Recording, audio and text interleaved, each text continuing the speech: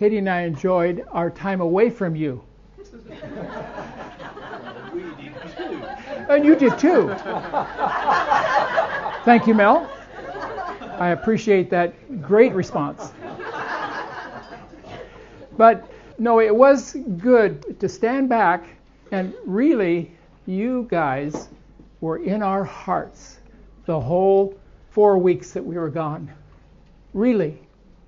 And we felt at home in our home, but we longed to be back with the people that God has put in our hearts these last 3 years. You know, as a pastor and a wannabe preacher, those were good messages we heard those last 4 weeks. But the MCC messages are just a notch above. And it's not because of me, but it's because of you and the heart that we have to know God's Word together. That makes a difference.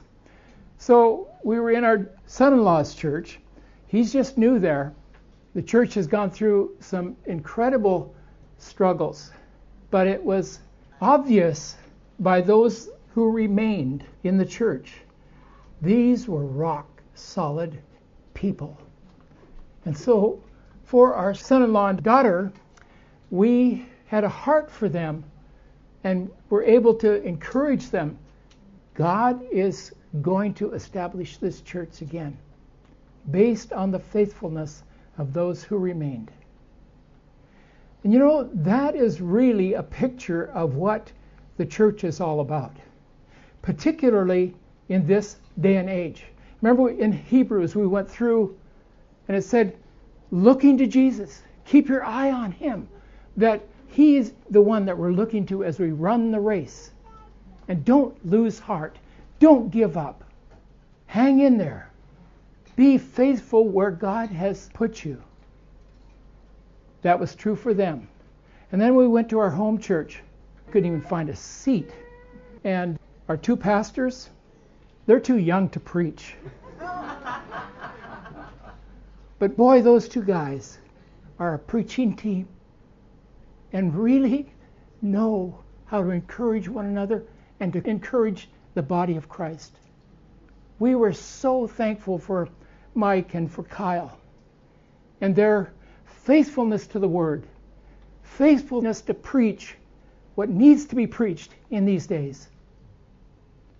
Also, while we were home, we learned a new song. We were introduced to a new artist.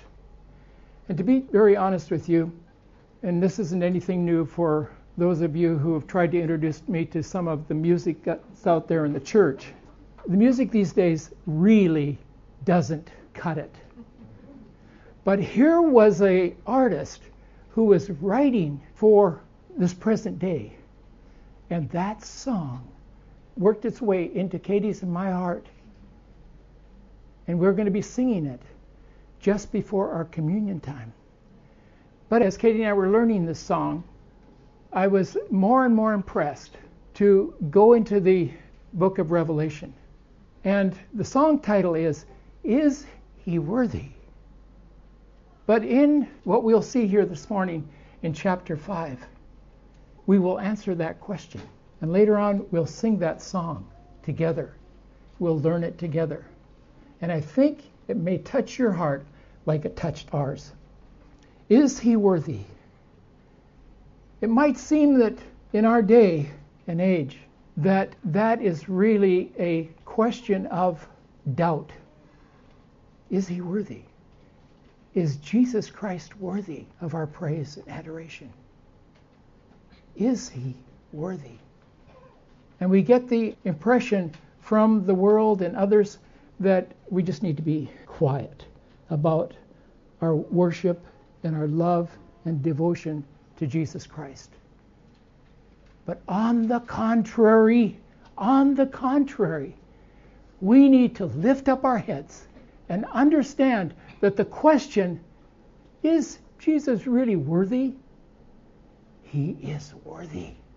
He is worthy. And we'll see that in the scripture this morning. Let's read that passage, 14 verses in chapter 5. Revelation 5, 1 to 14. And I saw in the right hand of him who sat on the throne a scroll written inside and on the back, sealed up with 7 seals. And I saw a strong angel proclaiming with a loud voice, "Who is worthy to open the scroll and to break its seals?" And no one in heaven or on the earth or under the earth was able to open the scroll or to look into it. Then I began to weep greatly, because no one was found worthy to open the scroll or to look into it.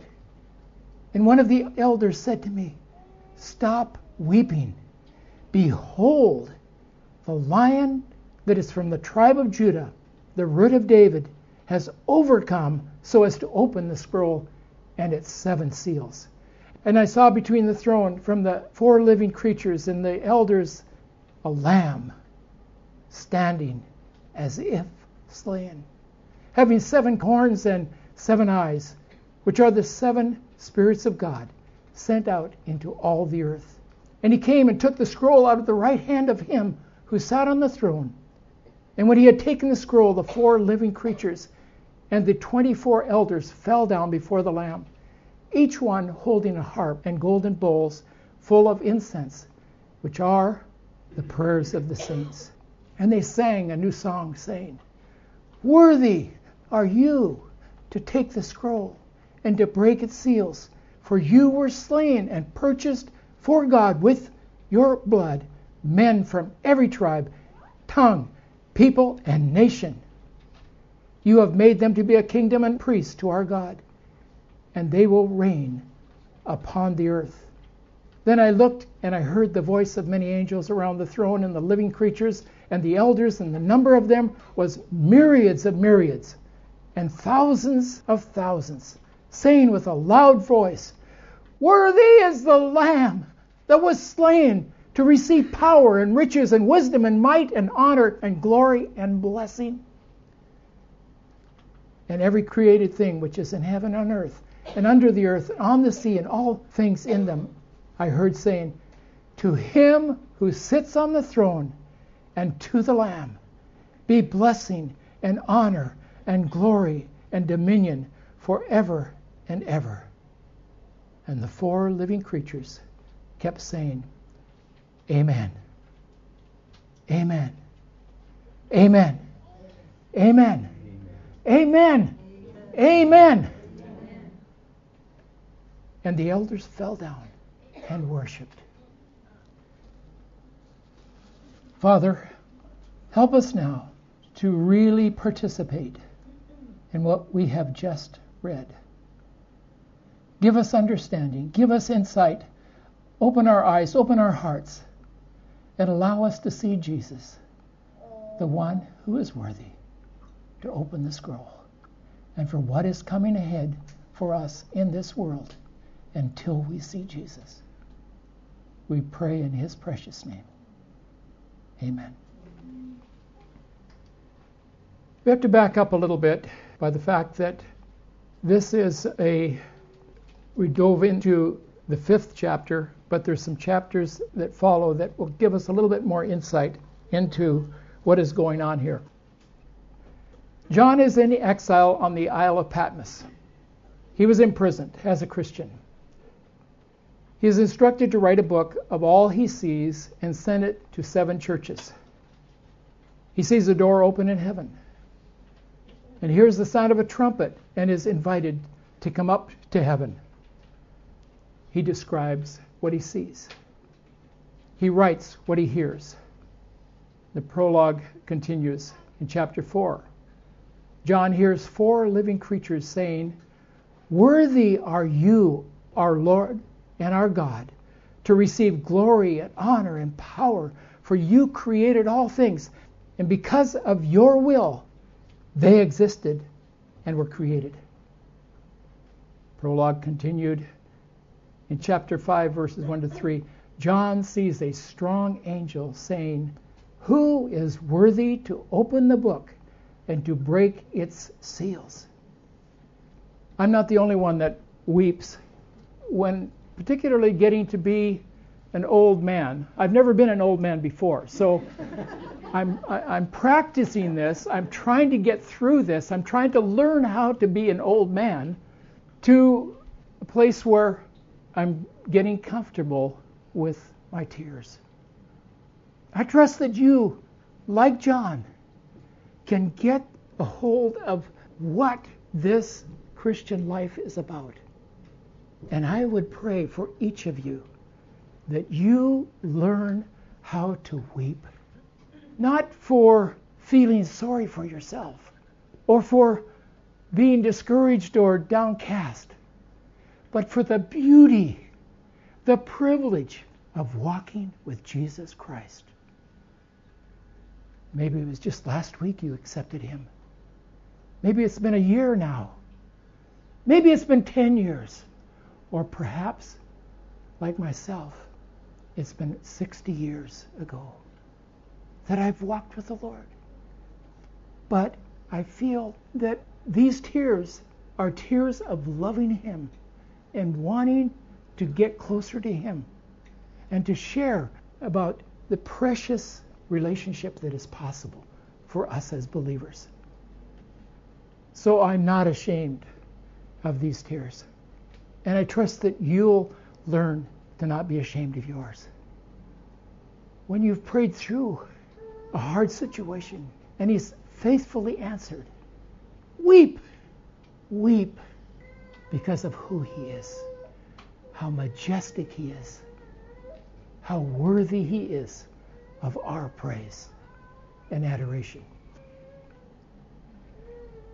John weeps because no one was found worthy to open the book or to look into it, to tell us what's coming, to tell us how to be prepared, to be in a state when all things are stormy and unreasonable around us, to be able to be at peace.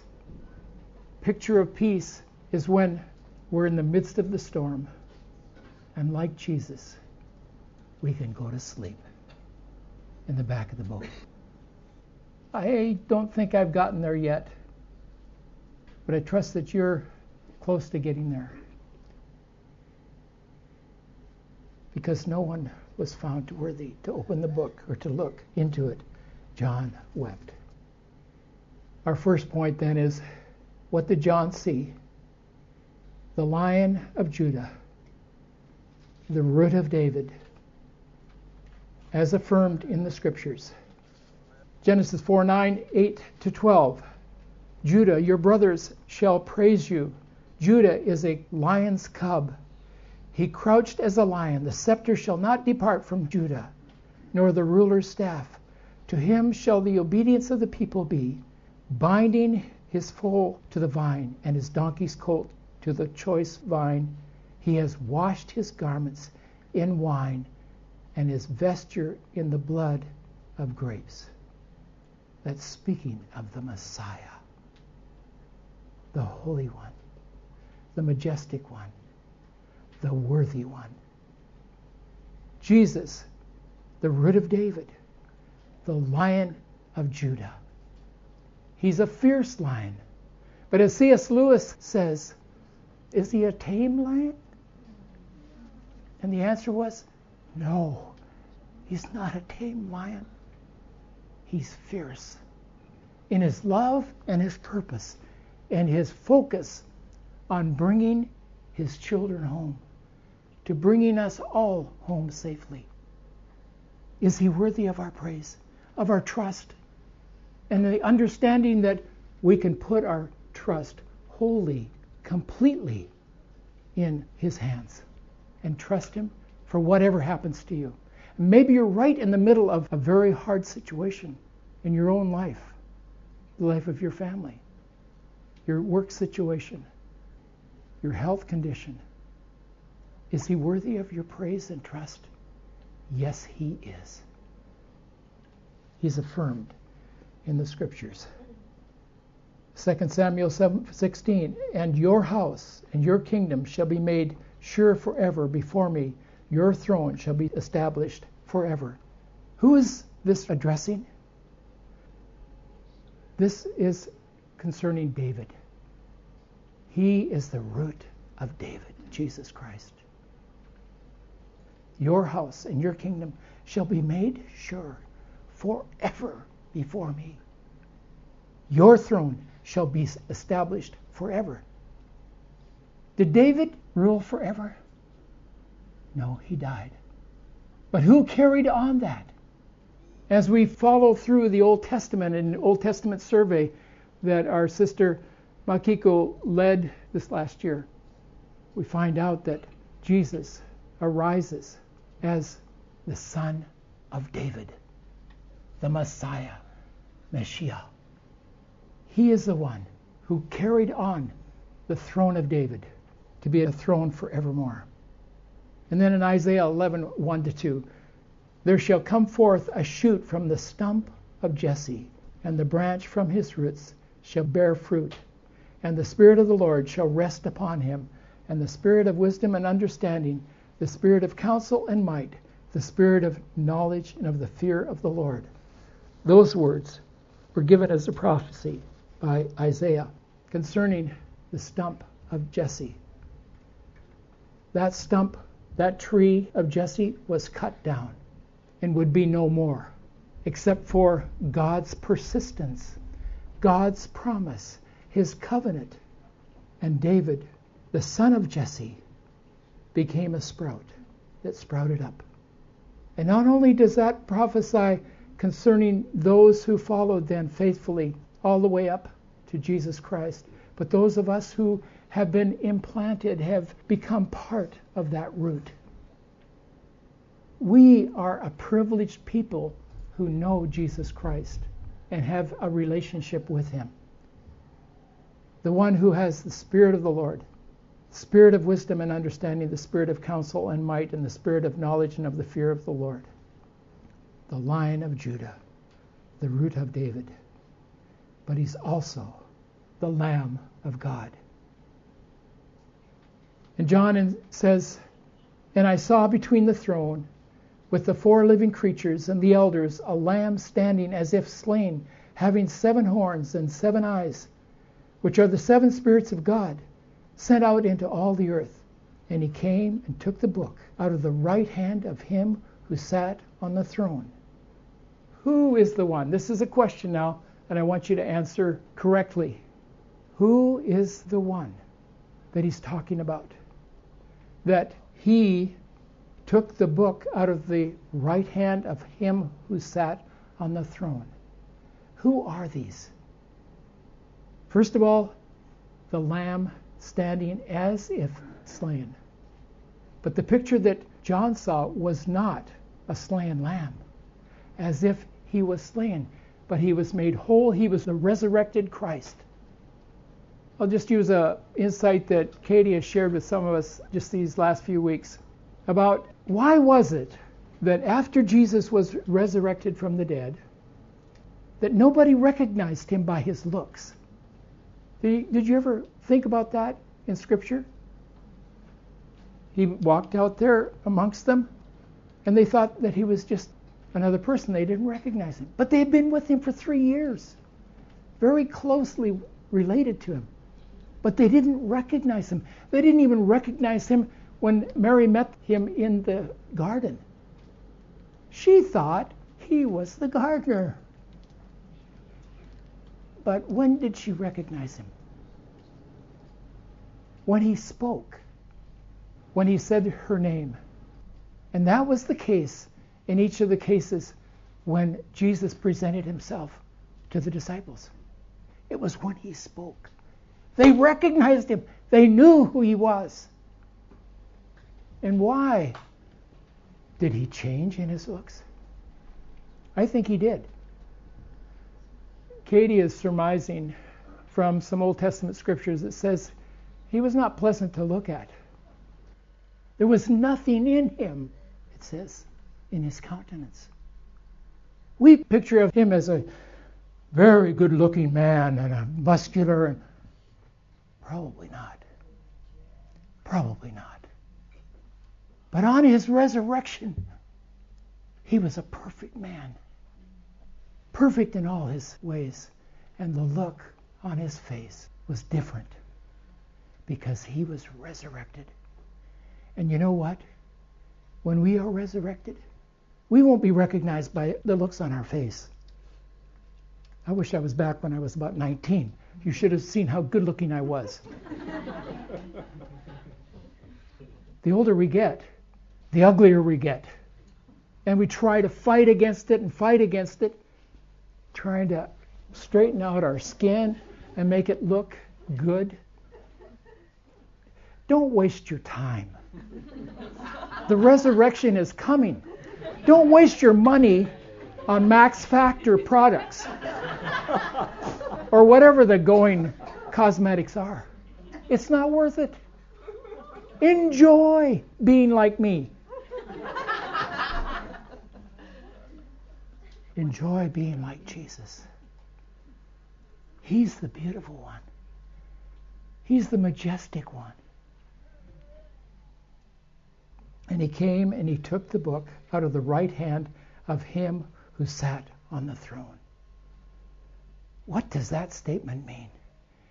It means that he knew where the right, where the power, where the might was, because he was obedient to the Father. And the right hand means he has the control. He's the one in control of the whole world, with the authority and the power to grant his Son the privilege to open the scrolls of what is to happen in the book of Revelation. And we are very near to many of those things. And we should be picking up our ears, sharpening our understanding of what the book of Revelation is about. Verses 6 and 7, a lamb standing as if slain, and he came and took the book. As if slain. And he came and took the book. He was the only one worthy to open the book, or the scroll, as the actual word is. And when he had taken the book, the 4 living creatures and the 24 elders fell down before the Lamb to know the authority of Jesus Christ is to know salvation in our day and age. We are very close to that. And then in 9 and 10 it says, and they sang a new song, saying, worthy are you to take the book and to break its seals. You were slain and purchased for God with your blood men from every tribe and people and nation. You have made them to be a kingdom and priests to our God, and they will reign where? Upon the earth. Are we reigning right now? In Christ we are reigning. In him we haven't made it to heaven's shores, but we should be reigning in our jobs, in our homes, in our relationships, in our personal relationships. Because he has redeemed us, he's given us salvation and changed our whole being and outlook in our lives. Last night we were sharing with a couple of young men, friends of Ken, by the way. They haven't come to faith in Jesus Christ yet. But we were sharing with them what a difference it would make in their lives to believe in Jesus Christ, to receive him as Savior. And they started talking about their friend Ken, their experience that they had in living in Ken's home and observing their family as a Christian family. We need to learn to reign in our families, in our homes, in our jobs, in our neighborhoods, on the train, on the street. We are kings and priests, made so by Jesus Christ. And they will reign upon the earth. Verses 9 and 10, and they sang a new song. Verse 11, then I looked and I heard the voice of many angels around the throne and the living creatures and the elders, and the number of them was myriads of myriads and thousands, saying with a loud voice, worthy is the Lamb that was slain to receive power and riches and wisdom and might, and honor and glory and blessing. Verse 13, and every created thing which is in heaven and on earth and under the earth and on the sea and all things in them, I heard saying. And the 4 living creatures kept saying, Amen. And the elders fell down and worshipped. We're going to receive communion this morning, as is our custom on the first Sunday of the month.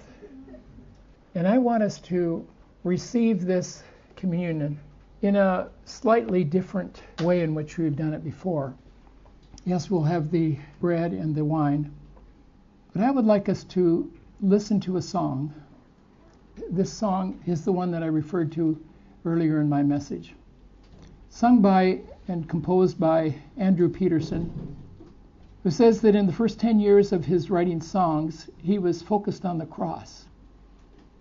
But in the last 10 years, he's become more and more aware that we need to give attention to the resurrection of Jesus Christ. Yes, the cross is important. That is the entrance. That is the way in which to enter the kingdom of God. Acknowledging your sin, knowing that you are a sinner and you need a Savior.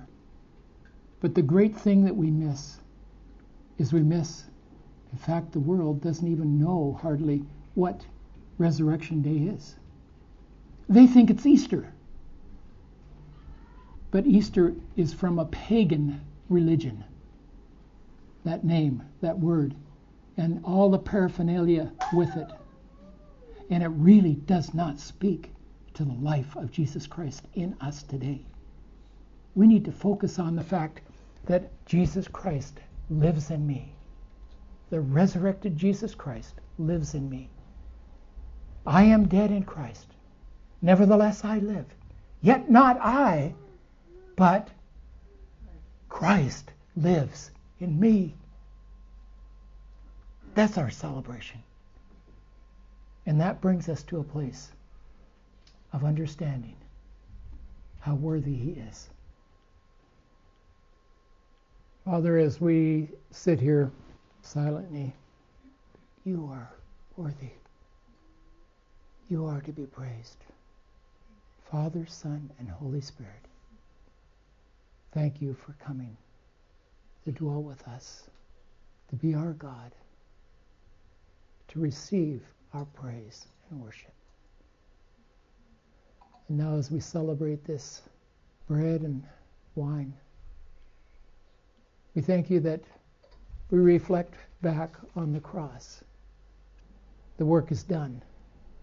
Our sins have been paid for. The resurrection has happened and taken place. The grave is empty.